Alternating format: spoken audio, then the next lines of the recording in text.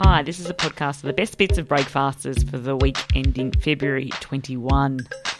Breakfasters is a Monday to Friday breakfast show broadcast live on Triple R from Melbourne, Australia.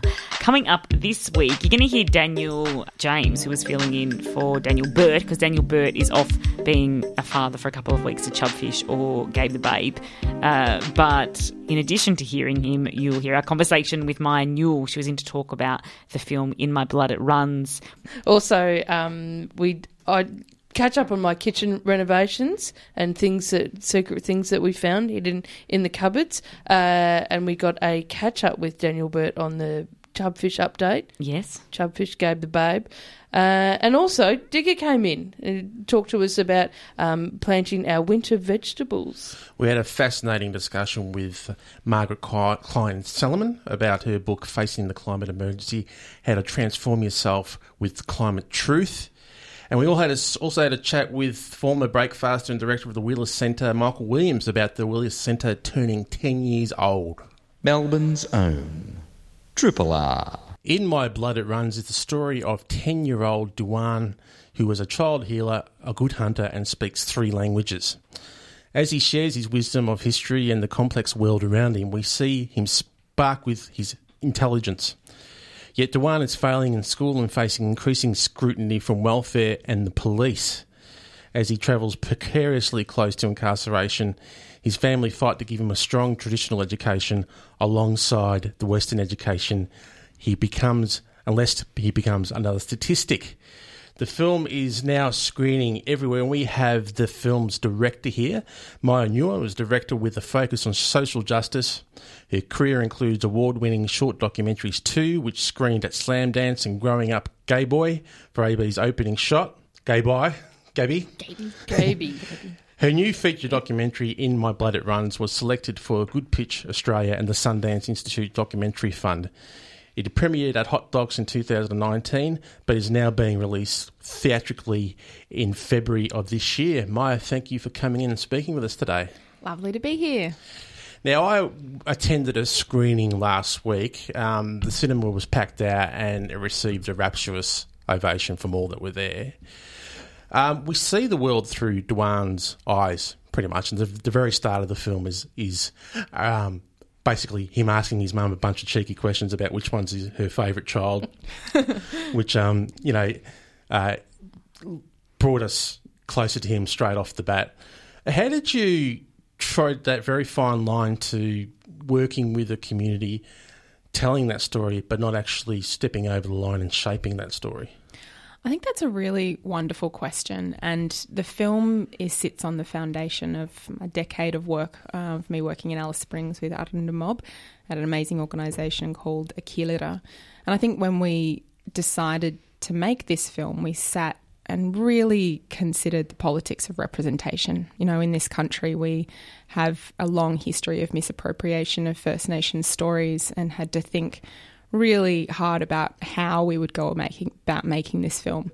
And as you said, there's incredible intimacy on camera. I walked alongside Duan, filming him for 2 years, and moved to Alice Springs to sit with the families.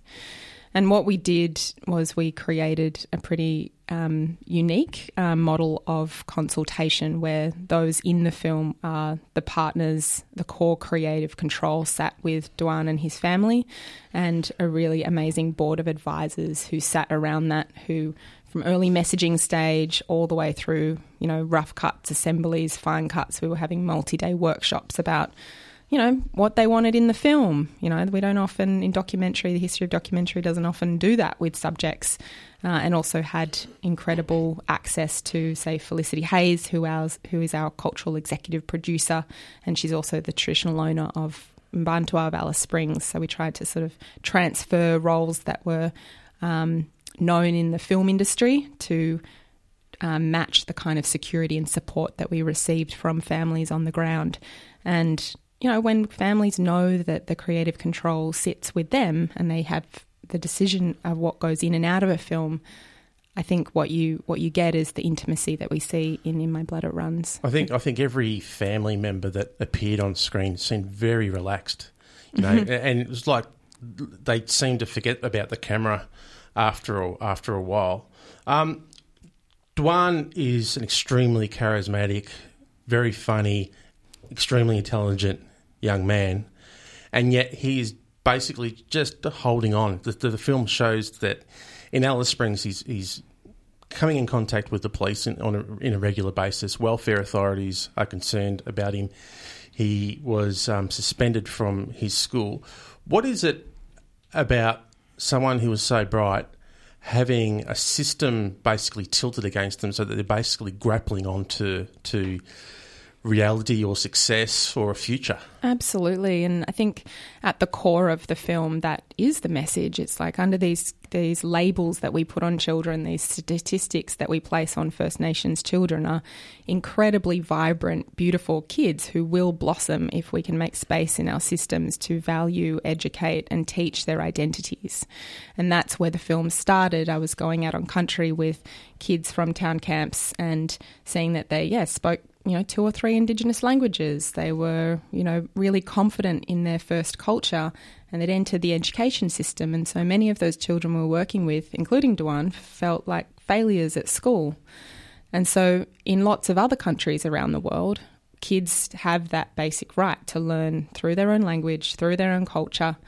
And it just, I suppose the question we want to ask is, are we measuring success in the right way for all of the children in Australia? Is our education system really valuing who they are and where they come from? And one of the things I like about the film is that it sort of intertwines the broader sort of social justice and political struggles that have confronted Aboriginal people over generations and intertwine that into his story.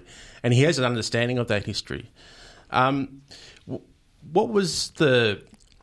I mean, that's the title of the film, right? In My Blood It Runs. In My Blood It Runs. And really early on, Dwan sat with me and he said, Maya, I've got a memory of history in my blood it runs.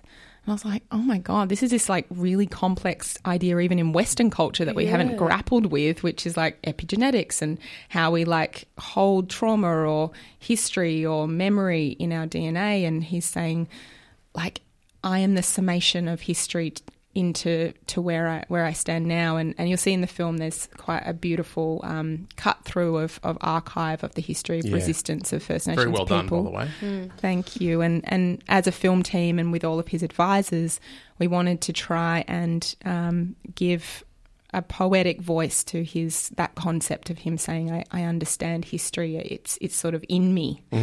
And I think for that message for wider Australia is something as a country we're grappling with. We're still in a state of denial about what happened here. And here is a child who says, well, I get it. Yeah. Well, you put it in a sort of a subcontext, those messages, but you also put it up front too. You mentioned specifically towards the end of the film that there was a royal commission into the detention of Aboriginal kids or all kids in the Northern Territory at the Dondale Youth Detention Centre, and that as at the time of the finishing of the film, the film was wrapped up, 100% of kids in the Northern Territory that are in youth detention are still Aboriginal. And how absurd is that? We are living in one of the richest countries in the world and we cannot fix that very obviously wrong statistic.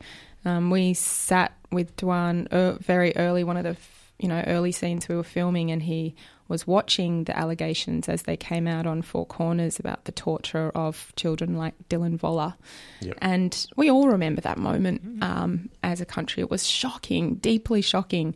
But when I was filming it, I was filming Dwan watching that TV. And I don't know, I hadn't really thought about what that might feel like to be a 10-year-old Aboriginal kid where your family is in that juvenile detention centre and all roads lead to juvie in Bantua.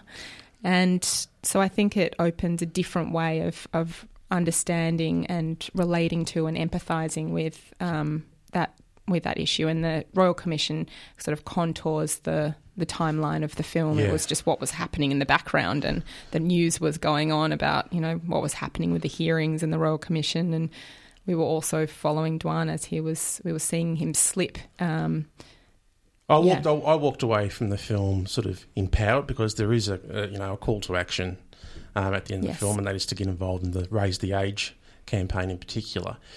But also walked away feeling worried for him, and that there are still so many challenges that he has to face as a young Aboriginal man. Are you worried about him? Look, I think that I'm not going to stand here and say like, oh, everything's wonderful and great, and after the film it's, all a pretty ending. But I will say that for those who want to see the film, we would not have finished the film if this was not a story that Dwan was proud of, and essentially there is an ending that is hopeful, because that's what we need in this country. It's also down to the power and the solutions that his family discovered and decided for him that, Dwan has a pretty amazing outcome. And I just spent the last couple of days with him at Hidden Valley Town Camp, where we launched the film and the cinema release on the ground where the film began. What did he think of the film? Oh, he was so proud. All the families were there. He was on the red carpet.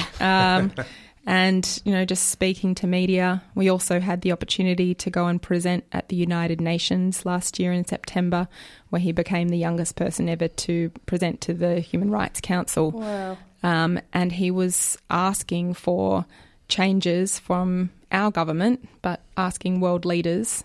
And they were kind of basic, like child rights, which is, again, crazy. So he asked, can we stop? I hope adults can stop crueling Aboriginal kids in jail. Yeah. And he also asked, I want my schools to be run by Aboriginal people. And I think that's the other big part of, what we're standing for. And like you said, there are lots of tricky things in the film, but what's really lovely is this campaign that we're creating around the film. We actually do have the answers. His grandmothers are leading educational change, and they're asking for Australia's support. Well, In My Blood It Runs is screening all over the place, particularly here in Melbourne at Cinema Nova. There's actually a Human Rights and Film Festival, Arts and Film Festival fundraiser screening at Cinema Nova, which I believe is sold out now. That was for the 21st of February. You're screening it at Parliament House before we let you go? Yeah. It's really exciting. I think to have that arc from coming from Hidden Valley Town Camp, where they haven't had a film screening or public event in over 20 years, and then landing in Parliament House on the 25th of February, so that our MPs and politicians have the opportunity to learn something from Dwan. Well, if you want to find out where the film is screening, head to inmyblooditruns.com/screenings. Maya, thanks for coming in today. Thanks so much. I hope everyone can get out there and see the film. Triple R. The devastating summer that we are enduring in Australia has brought a stark reality to conversations around climate change, with even some of the staunchest climate denialists admitting we are now in the grips of a climate emergency. Margaret Klein-Salamon, author, clinical psychologist and founder and executive director of the Climate Mobilisation, a group working to initiate a World War II scale mobilisation that rapidly transforms our economy to protect humanity and the living world, has written a book. And her book, Facing the Climate Emergency, How to Transform Yourself with Climate Truth, is now available in all good bookstores around the country, and we're very happy to have her in studio with us now. Thanks so much for having me. Do you think, after the devastating, summer we've had so far in Australia, that it is now easier or harder for individuals and political leaders to get to the truth around climate change?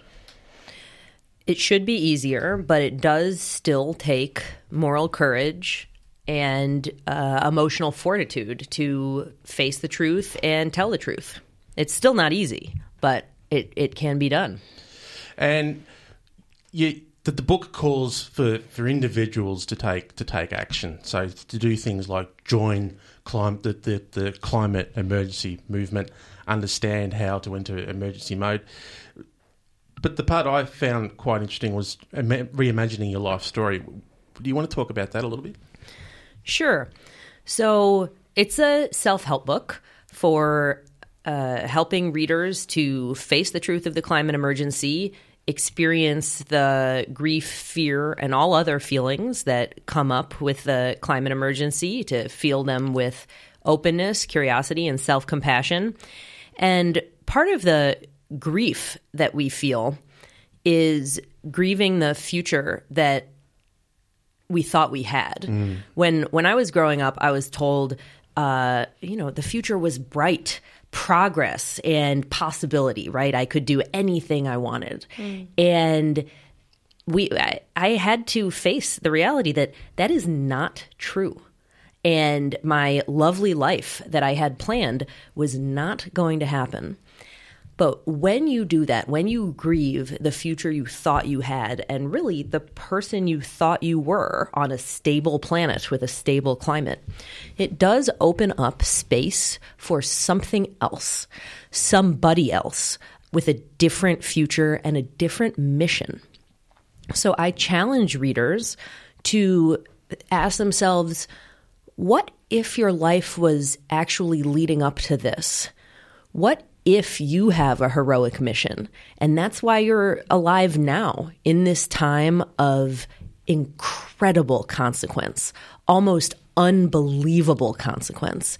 And, I'm a clinical psychologist, so telling the story of self, what your parents and grandparents and ancestors did and how you grew up as a child and what you learned through hardship that has made you who you are today, as well as your skills and blessings and privileges, that person who you are has a unique role in fighting this climate emergency and fighting for life.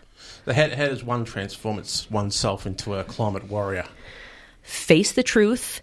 Open yourself up to your feelings. There's so much fear of feelings in the climate movement. People say all the time, oh, don't scare people. Fear doesn't work as a motivator. Or now's not the right time to talk about it. Keep it light, keep it hopeful, keep it optimistic. It's all bullshit. We have to, those feelings, that pain inside us is a signal. It's telling us something incredibly important, and it can motivate us to transform if we let it. So then reconsider your life story, enter emergency mode, which is a state of mind when you realize the house is on fire. And if we don't solve this emergency, nothing else matters. We are all in danger. You, me, my family, your family, the whole human family. And then the final step is finding your place in the movement.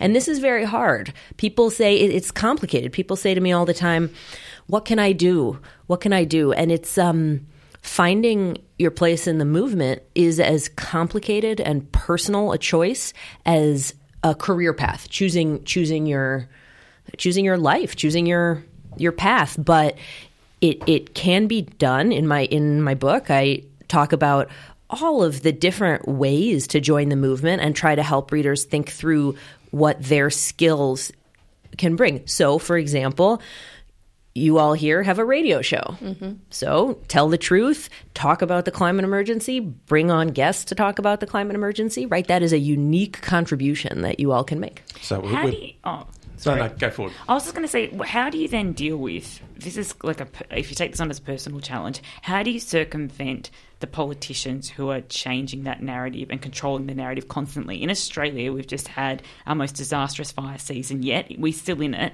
Yet we have leaders that continue to shape a conversation that doesn't acknowledge that for what it is. It doesn't acknowledge the climate emergency that we're in.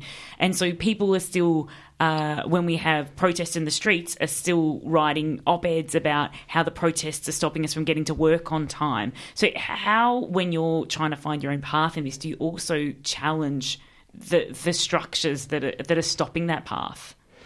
Yeah, I mean, that's a big challenge, and a big part of building a winning movement is building enough power and different kinds of power to overwhelm those kinds of narratives. I think the first thing, the easiest thing that every single person can do is to talk about the climate emergency with your friends, family, neighbors, colleagues, soccer team, reading group, church, everybody. And that through that kind of person-to-person conversation, and I want to specify, you don't need to be a scientist, you don't need a master's degree, you don't have to talk about statistics or degrees or tons of carbon in the atmosphere. Talk about it personally. I am so scared about the climate emergency. I'm in so much pain and grief because of the billion animals that died in the fires. That through approaching it this way, I mean, that's a grassroots communication effort that is more powerful than the propaganda they are feeding us. In some of your work, you talk about a World War II scale mobilisation to tackle climate change. How does that work? Does that have to be led by governments, and do people have to drive that change? In order to transform our economy and society at the speed and with the comprehensiveness that we do need the national governments. Only national governments can spend at the level and make the command and control regulations that we need, such as banning all new fossil fuel infrastructure, for example, and moving to 100% organic permaculture agriculture in less than 10 years. These are the kinds of changes and again, spending and regulation that we need, and only the federal government can do it.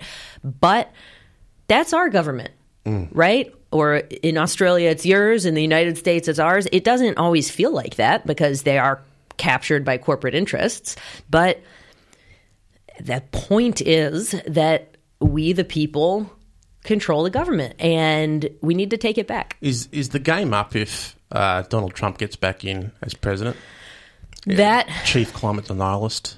The election of Donald Trump has been a terrible setback for the climate movement globally. However, it has also exposed the fact that in the United States, both parties have long been in deep denial about the scale and urgency of the climate emergency, and in pursuing what I call gradualism, right? Small changes that don't bother anybody and, are cost effective, and just this mentality of keeping climate within the realm of business as usual.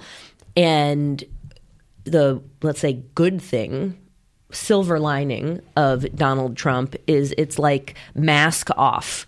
This system will kill us, and we need to fundamentally transform it. Well, it's a fascinating topic, and it's a fascinating book. Thank you for coming in today, Margaret.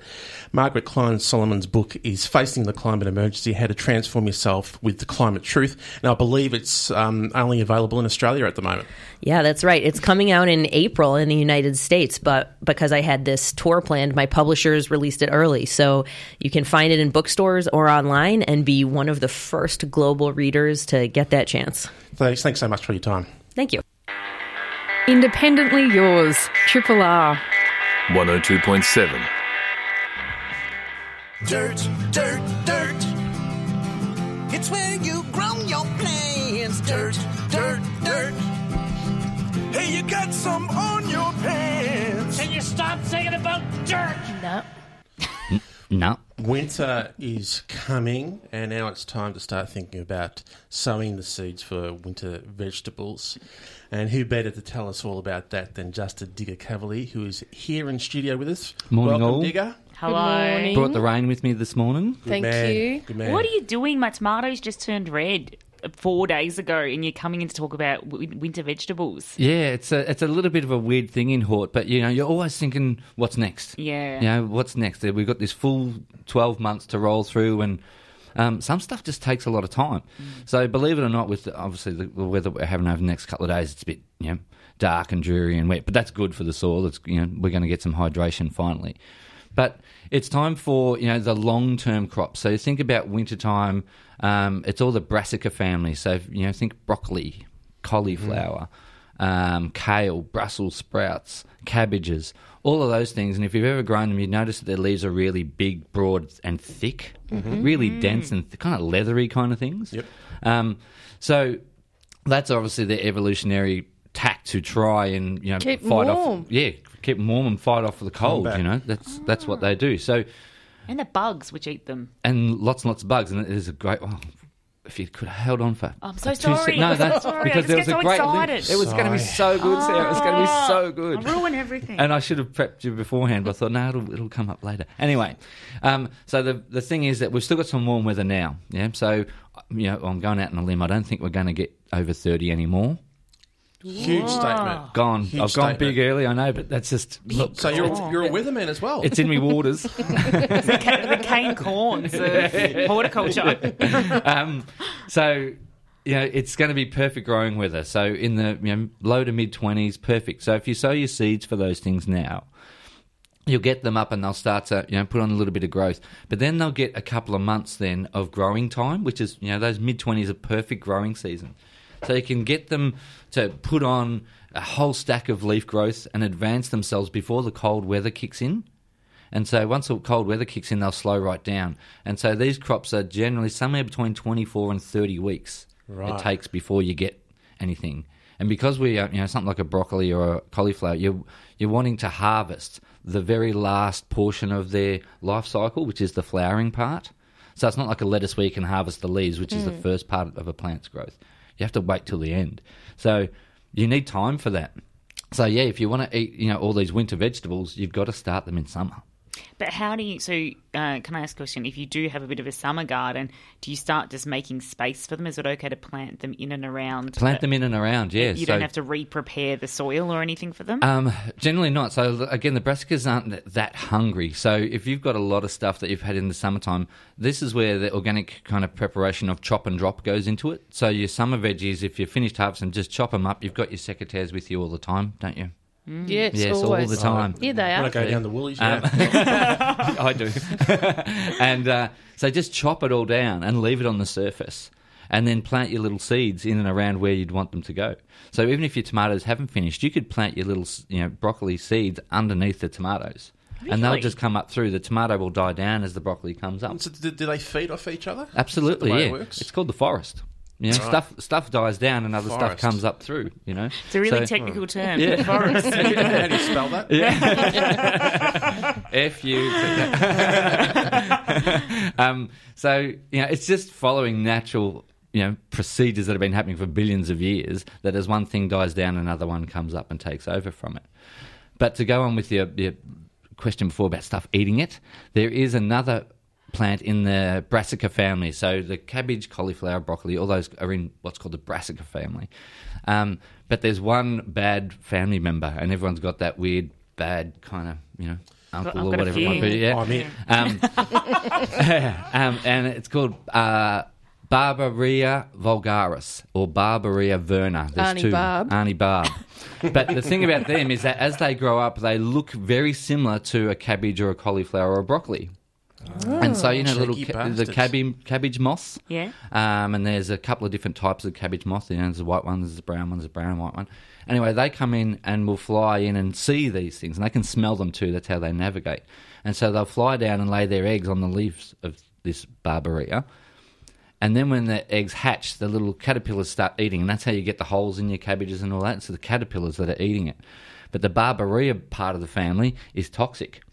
So it kills the little caterpillars when they eat it. So then you're essentially wiping out the next generation that would be reinfesting into your garden. So it's planting a toxic decoy into the garden. Sick bastards. And where do you get these? I've got some in my pocket. Do you?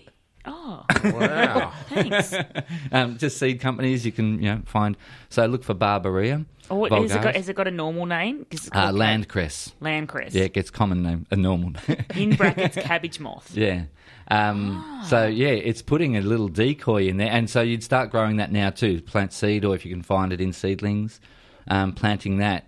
So the devil amongst all the rest of Evil, the family. yet fiendishly clever. Yeah. So that's what we call a dead end crop. It's What a tip. it's put there literally to kill off what's going to kill your crops. How many would you put in with it? How many do you need? Heaps? Oh, no, it Just depends one? on, I would say you put one of those in for every 5 of your others.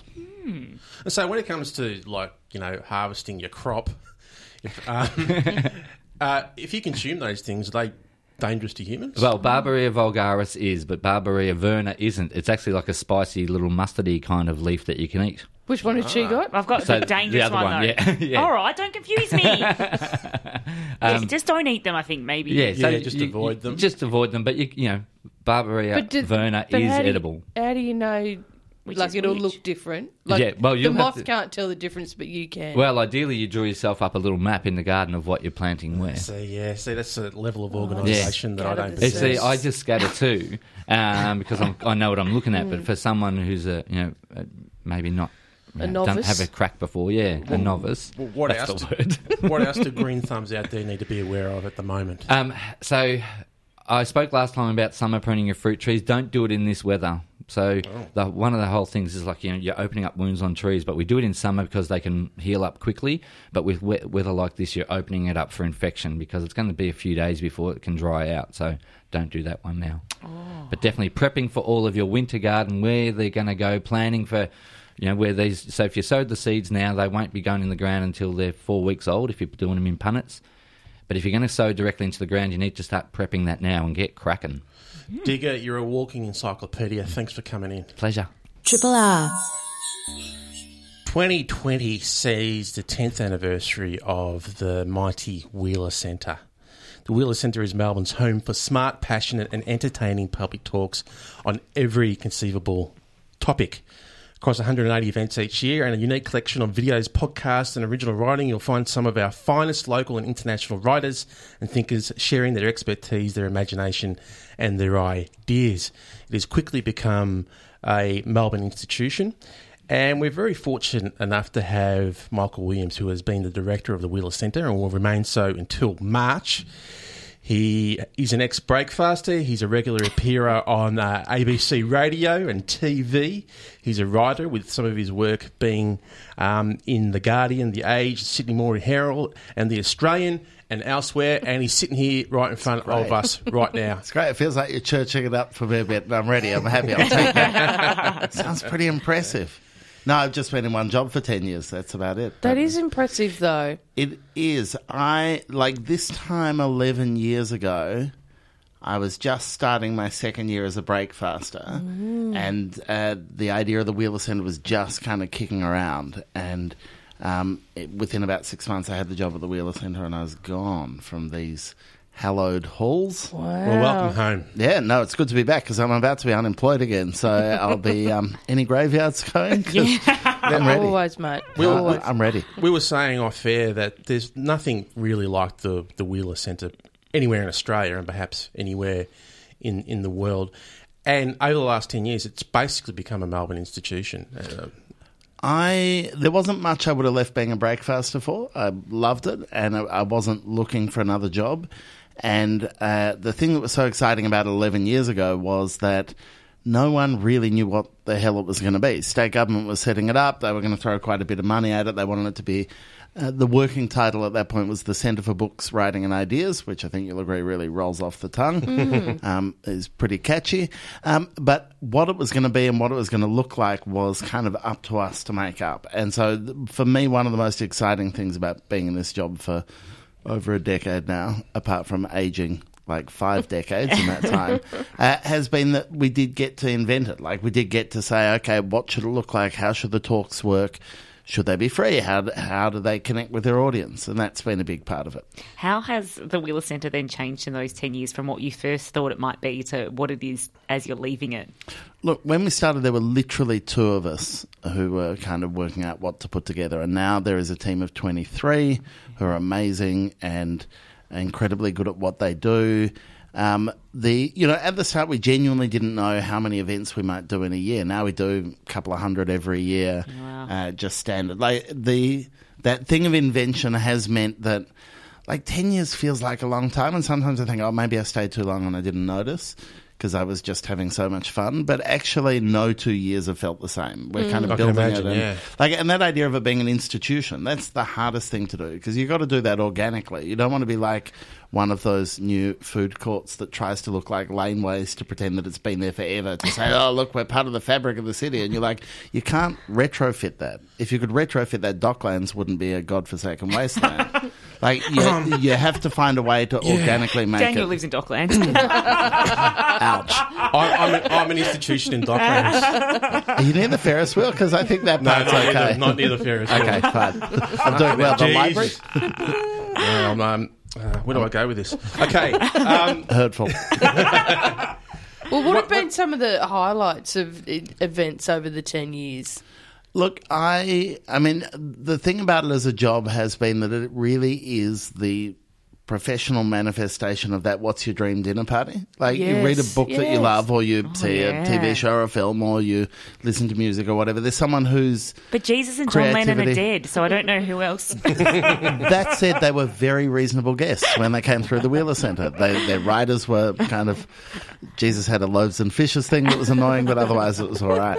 No, like, within reason, you could just say, oh, I love the work of that person, let's invite them. And the idea that you have this resource that allows you to do that, to say, I don't just think Fran Lebowitz is one of the funniest women alive, we can issue an invitation and suddenly she's here kind of talking on a stage for us, is kind of bonkers. So that part of it, like, all the way through, has consistently been this kind of exhilarating kind of cavalcade of smart brains talking about the stuff that they know, and that's been really good. I know that you've probably got to stay kind of neutral on some of these things, but has there been anyone that you've invited with anticipation and has shocked you, or has provided something that you didn't think they would? I remember seeing Mark Latham speak at a Wheeler Centre event years ago, kind of pre... where he's skewed off to now, and it was watching that event that I went, oh, you're not what I expected. You're not well. Yeah, Full nut job. Yeah. But are you? So is it someone? I mean, it doesn't have to be Latham, but is it someone that you've? Off there, I'll tell you all the people who secretly turned out to be dicks. Okay, because that's a list. Don't worry. Wow. It's a funny thing. It's a funny thing putting on talks from creative people, because it's not a given that they're going to be good at that. Like, you would even get that in here. You have people in for an interview and they might make the most wonderful music or comedy or whatever in the world, and then you try and get them to talk about it and they're a nightmare. Yeah. And so the idea, we're in a weird point where our public intellectuals and our creatives are expected to get on the circuit and they're expected to be good at it, and something like the Wheeler Centre expects them to sit on a stage and be interviewed for an hour. It's not that unusual to find that person whose book you adore is just a muppet on stage. And that's one of the things about putting on live events that you constantly have to be kind of conscious of, is that at some point you lose control. I reckon one of the great successes of the centre is how it seems to have become sort of more and more accessible over time. So, 2010 podcasts were just kind of beginning to become a thing, and now that's an integral part of accessing content for the Wheeler Centre. Was there a plan or a design around that, or was it just an evolving process? We knew it was always important to us from the start that it had to be accessible to be meaningful. Like, if it became another cultural institution that was for a kind of walled garden of people who belong to a particular club, then we'd be failing. Like, it's really hard. Once you get institutionalised, there's a tendency for that to happen anyway. It's clubby, and people are either a Wheeler Centre person or they're not. They're comfortable coming into a heritage building in the CBD or they're not. And so for me, working against that has always been a massive part of the job, is how do you make sure that no one can easily say, that's not for me. And so 70% of events are free. We try and do stuff not just in our own building, but out in other venues across the city and the burbs and regional Victoria. And you're right, the recording of events and kind of disseminating them widely is also part of just trying to get to people who can't come into the city at 6:15 on a weekday. What do you think the Wheeler Centre could do better? Is there something that in your time you kind of haven't achieved that you think it'd be nice to be able to see us achieve this? I think they've always had a bit of a vacuum in the leadership position, and I think they could get a new boss who would be more charismatic and more kind of energetic. I can't argue with that. It's just a missed opportunity, and I think it's time that they really stepped up and got someone who had a bit of oomph in that role. So what is next for you? I don't know, honestly, which surprise people. They always think there's some kind of grand plan or whatever. I think people stay too long in creative roles and in cultural roles. I think that they're the best jobs in the world and you want to hang on to them and you keep having fun. But I actually think, especially when they are about imaginative energy, you owe it to the organisation, the place where you work, to be really honest about a time when a fresh perspective, a fresh set of ideas are going to do a good job. So that's a way of saying, I've got no idea what I'm doing after the end of March. I'm terrified. Perhaps you can move the Docklands. I could. It's a fixer-upper, I've heard. Are there any events that the wonderful Triple R audience should be aware of that are coming up that are must-sees? There are lots coming up. Program 1 got launched last week, and there's lots in that is very exciting. The one I would point to is April 3rd is John Ronson is back in town. He is... Triple R listeners would have heard him on this station many times over the years. He's the author of The Psychopath Test, Men Who Stare at Goats. Yep. But his most recent work is the podcast series The Butterfly Effect about the porn industry, and he's out here talking about that, and it'll be an absolute cracker. So that's one that I think the details for booking are on wheelercentre.com, and there are some tickets left. It's at St Kilda Town Hall on the 3rd of April. Well done. You've done well. Look, the best thing I've done is remember the details of that event without looking at notes. Honestly, in 10 years, that is somewhere in the Wheeler Centre office, there's someone fist-pumping the air saying he finally learned how to do radio. Michael Williams, thank you for coming in. Pleasure to be here. Triple R on FM, digital, online and via the app.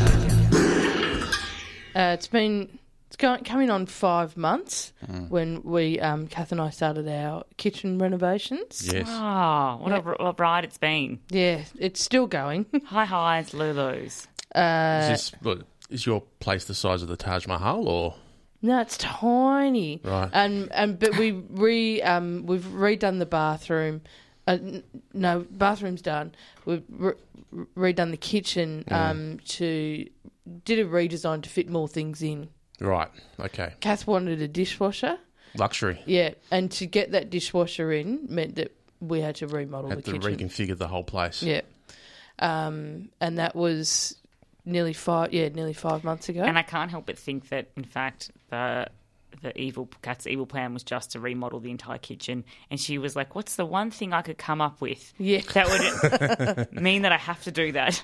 Do you know what else has been great? We've put in a washing machine as well, but it's a washing machine dryer combo. Is that in the kitchen? Is that sort of like a European setup? Laundry. Gotcha, yeah. Right. I didn't even know there existed this washer/dryer in one. It's where you been, man? I know, I'm out of touch. Changed my life, and it's like it's like a condenser dryer, so it just sucks all the water out, and then you have to open the door, otherwise it just gets wet again. Anyway, who cares about that? It doesn't matter.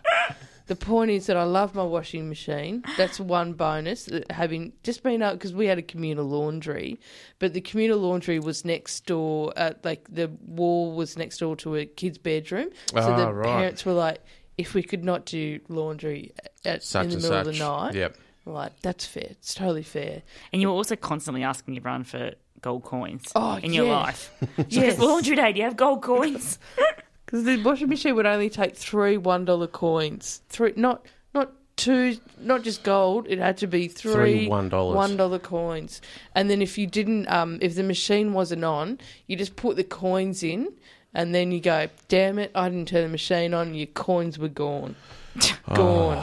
And then we had new neighbours moved in once, and then they left a note saying, if anyone turns this machine off, can they please turn it back on, because, you lose your coins. And we're like... And was there much jamming of the coins? No. It was, and as far as the machine and the coins itself, all well maintained. And very good. You never thought of shaking the shit out of the machine to get, maybe a gold coin would fall out, or you can get some coffee money for the week, or... No, it's like Fort Knox. There's no way you could get into those coins unless you had, you needed 2 keys opening at the same time. Yeah. Anyway, but when she left that note, it was like, oh, mate, you're only going to do that once. You're never going to... Once you've done that, Don't you love the passive-aggressive note left in communal spaces? Oh, it's the worst. But it was like, I think we all understood her pain, because we'd all been through it before. There. It was just like, okay, it's okay, mate. Anyway, so it's nice to be able to, so there's parts of the kitchen now that we're actually able to use. And it's funny, kind of, because the only thing left to be done now is Kath's in the middle of tiling and just a few other, like the skirting boards and stuff. So need to be like put the Death Star, what percentage operational is it? Is it fully operational or is it, 75% operational? I'd go... if you move things around, Right. like there's just a bit of extra effort to do things, but it's at 100%. Right. Are you feeling like it was been worth the pain of 6 months of living in dust Yeah. and stuff? Now you're like, I can see the light at the end of the tunnel. Oh, absolutely. But also because the tiling, because there was a while of just the kitchen was all in. We're using it. It was just the tiling, but so we just had blank walls. It was like no problem. Everything was being used. It was great. So renovations can become all-consuming. Yep. And become like maybe the major part of your life. Mm-hmm. Now that you're approaching the end of that, are you concerned that there's just going to be a big void in your life, emptiness? I think I might be a bit concerned for Kath and what she's going to do next. Right. She needs a new project. I'm worried I for think you. the backyard is next. Oh, that's not a bad thing. So I was going to say, I'm Yeah. worried for you for the period of time in which Kath is seeking out the new project. Yeah. So you're going to be navigating, what are we going to do? What am I going to say yes to?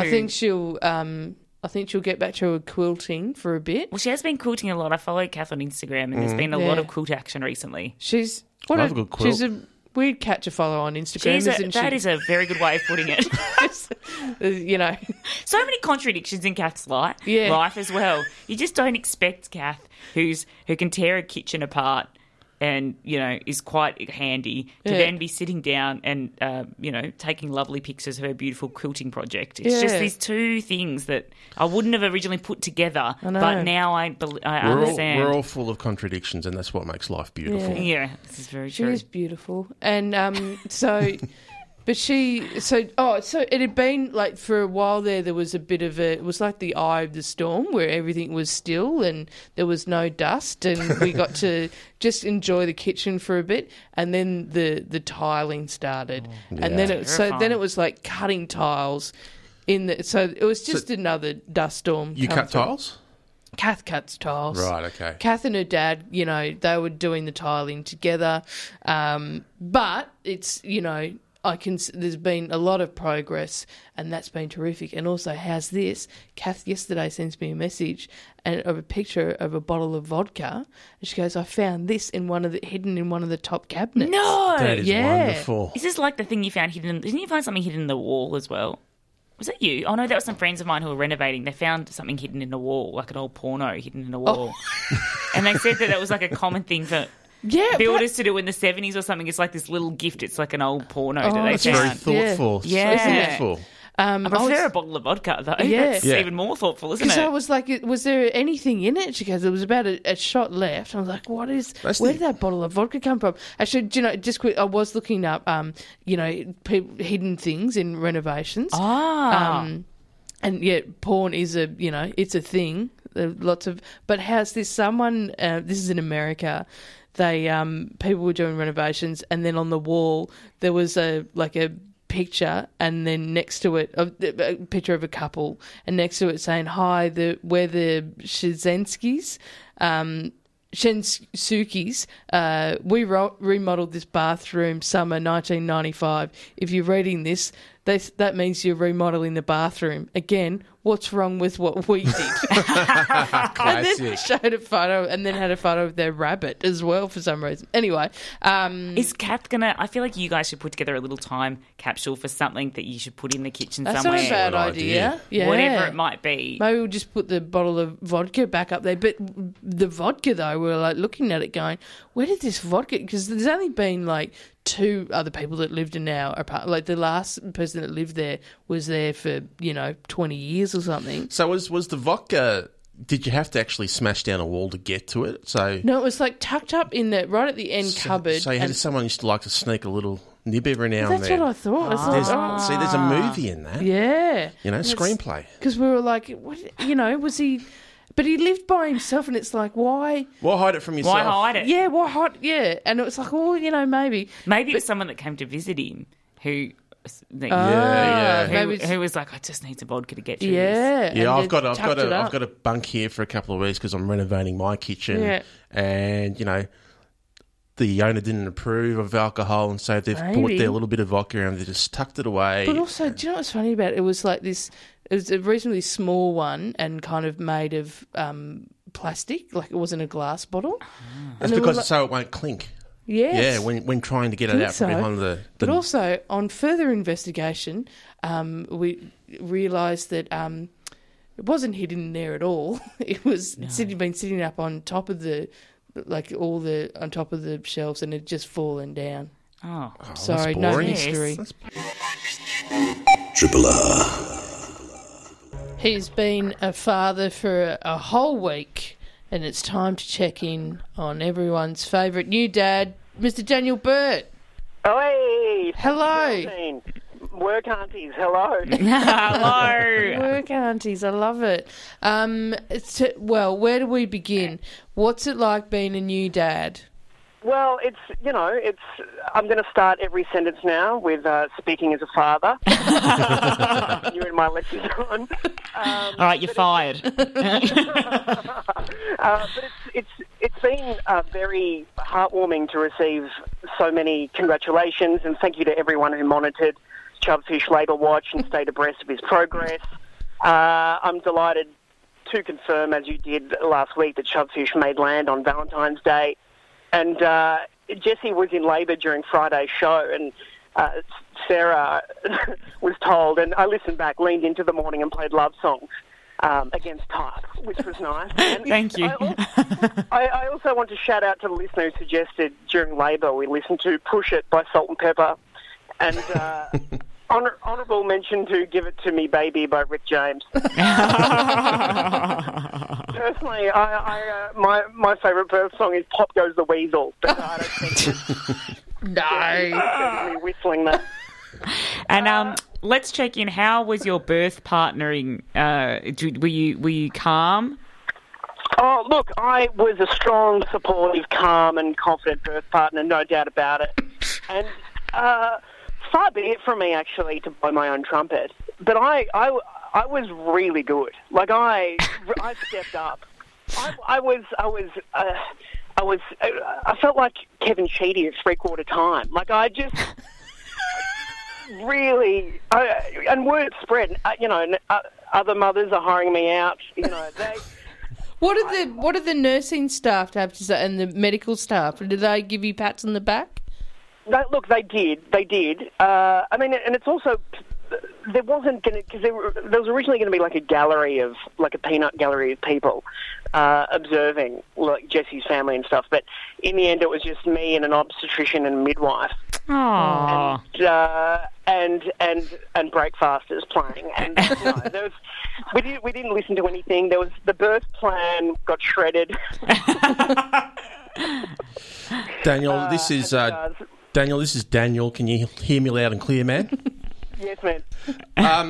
What's it like being a father? What's it like having, proper responsibility now? Well, there's only so much I can do, but at this very early stage. But it is fun. And obviously first-time dads and fathers already, I'm very new to this game, incredibly new. But it is, Gabriel, which is his name, Gabriel Victor James. Oh, thank God we can stop using Chubfish. That's right.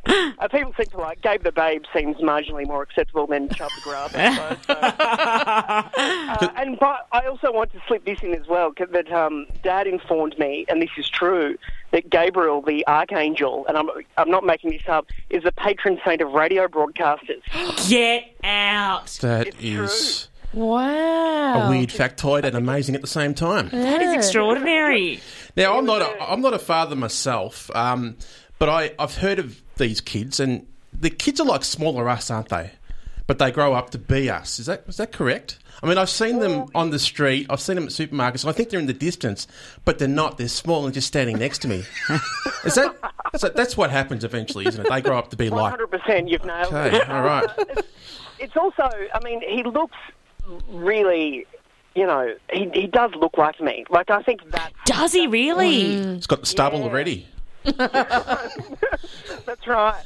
And Dr. Jen talked about this once, about how babies tend to look like their fathers when they're first born. So they know that you don't think you cheated. Yeah. Yeah, it's important. For a pack of cigarettes permanently. Yeah. He's very, I feel quite, I feel not rude, but he's so cute that I feel, and look, is it possible that I have rose-tinted glasses? Yes, of course. But he's so cute, but he looks like me, so I feel like it's incredibly narcissistic. Well, you've nailed parenting there anyway. Yeah. That's great. And how's Jessie going? Oh, she's incredibly. I mean, she loves it, and she's very healthy, and it's beautiful to watch her and Chubfish.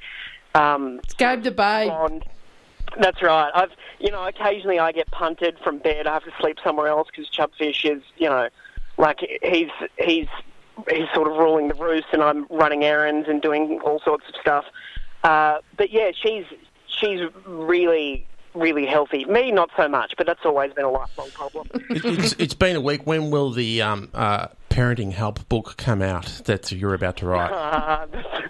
I think the year anniversary. I'm in conversations with the publishers already. There are a few tips I would say, like, for instance, like in hospital, because you got to. There are the guests coming along, and I'm like the bouncer for the guests. Like for the right. visitors. Oh, yeah, you are. Yeah, but there was. I saw a medication on the floor, and I was like, is that a tramadol or an oxy? Like it was like, but no, it was a stool softener. So many perks. This is a tip. A tip is to look for stool softeners on the ground. I feel like you've got to pick up your Instagram game as well now that you're a dad, because Instagram is effectively made for babies. Okay. Babies and cats. You're supposed to start boring your audience now with various shots of your young fella at various angles doing various things. Yes. Well, I'm prepared to lean into being insufferable. Absolutely. If that's your branding advice, he did weigh. I'm not sure if anyone cares about this. He weighed 7 pounds 13 ounces, and I still don't ask me why hospitals use imperial. I still don't get it. And also, you may have seen I sent you photos. He has massive feet. How much attention you were paying? I didn't pay attention to his feet. No. This is when you start. I think 3 of those pounds may reside in his testicles because they are massive.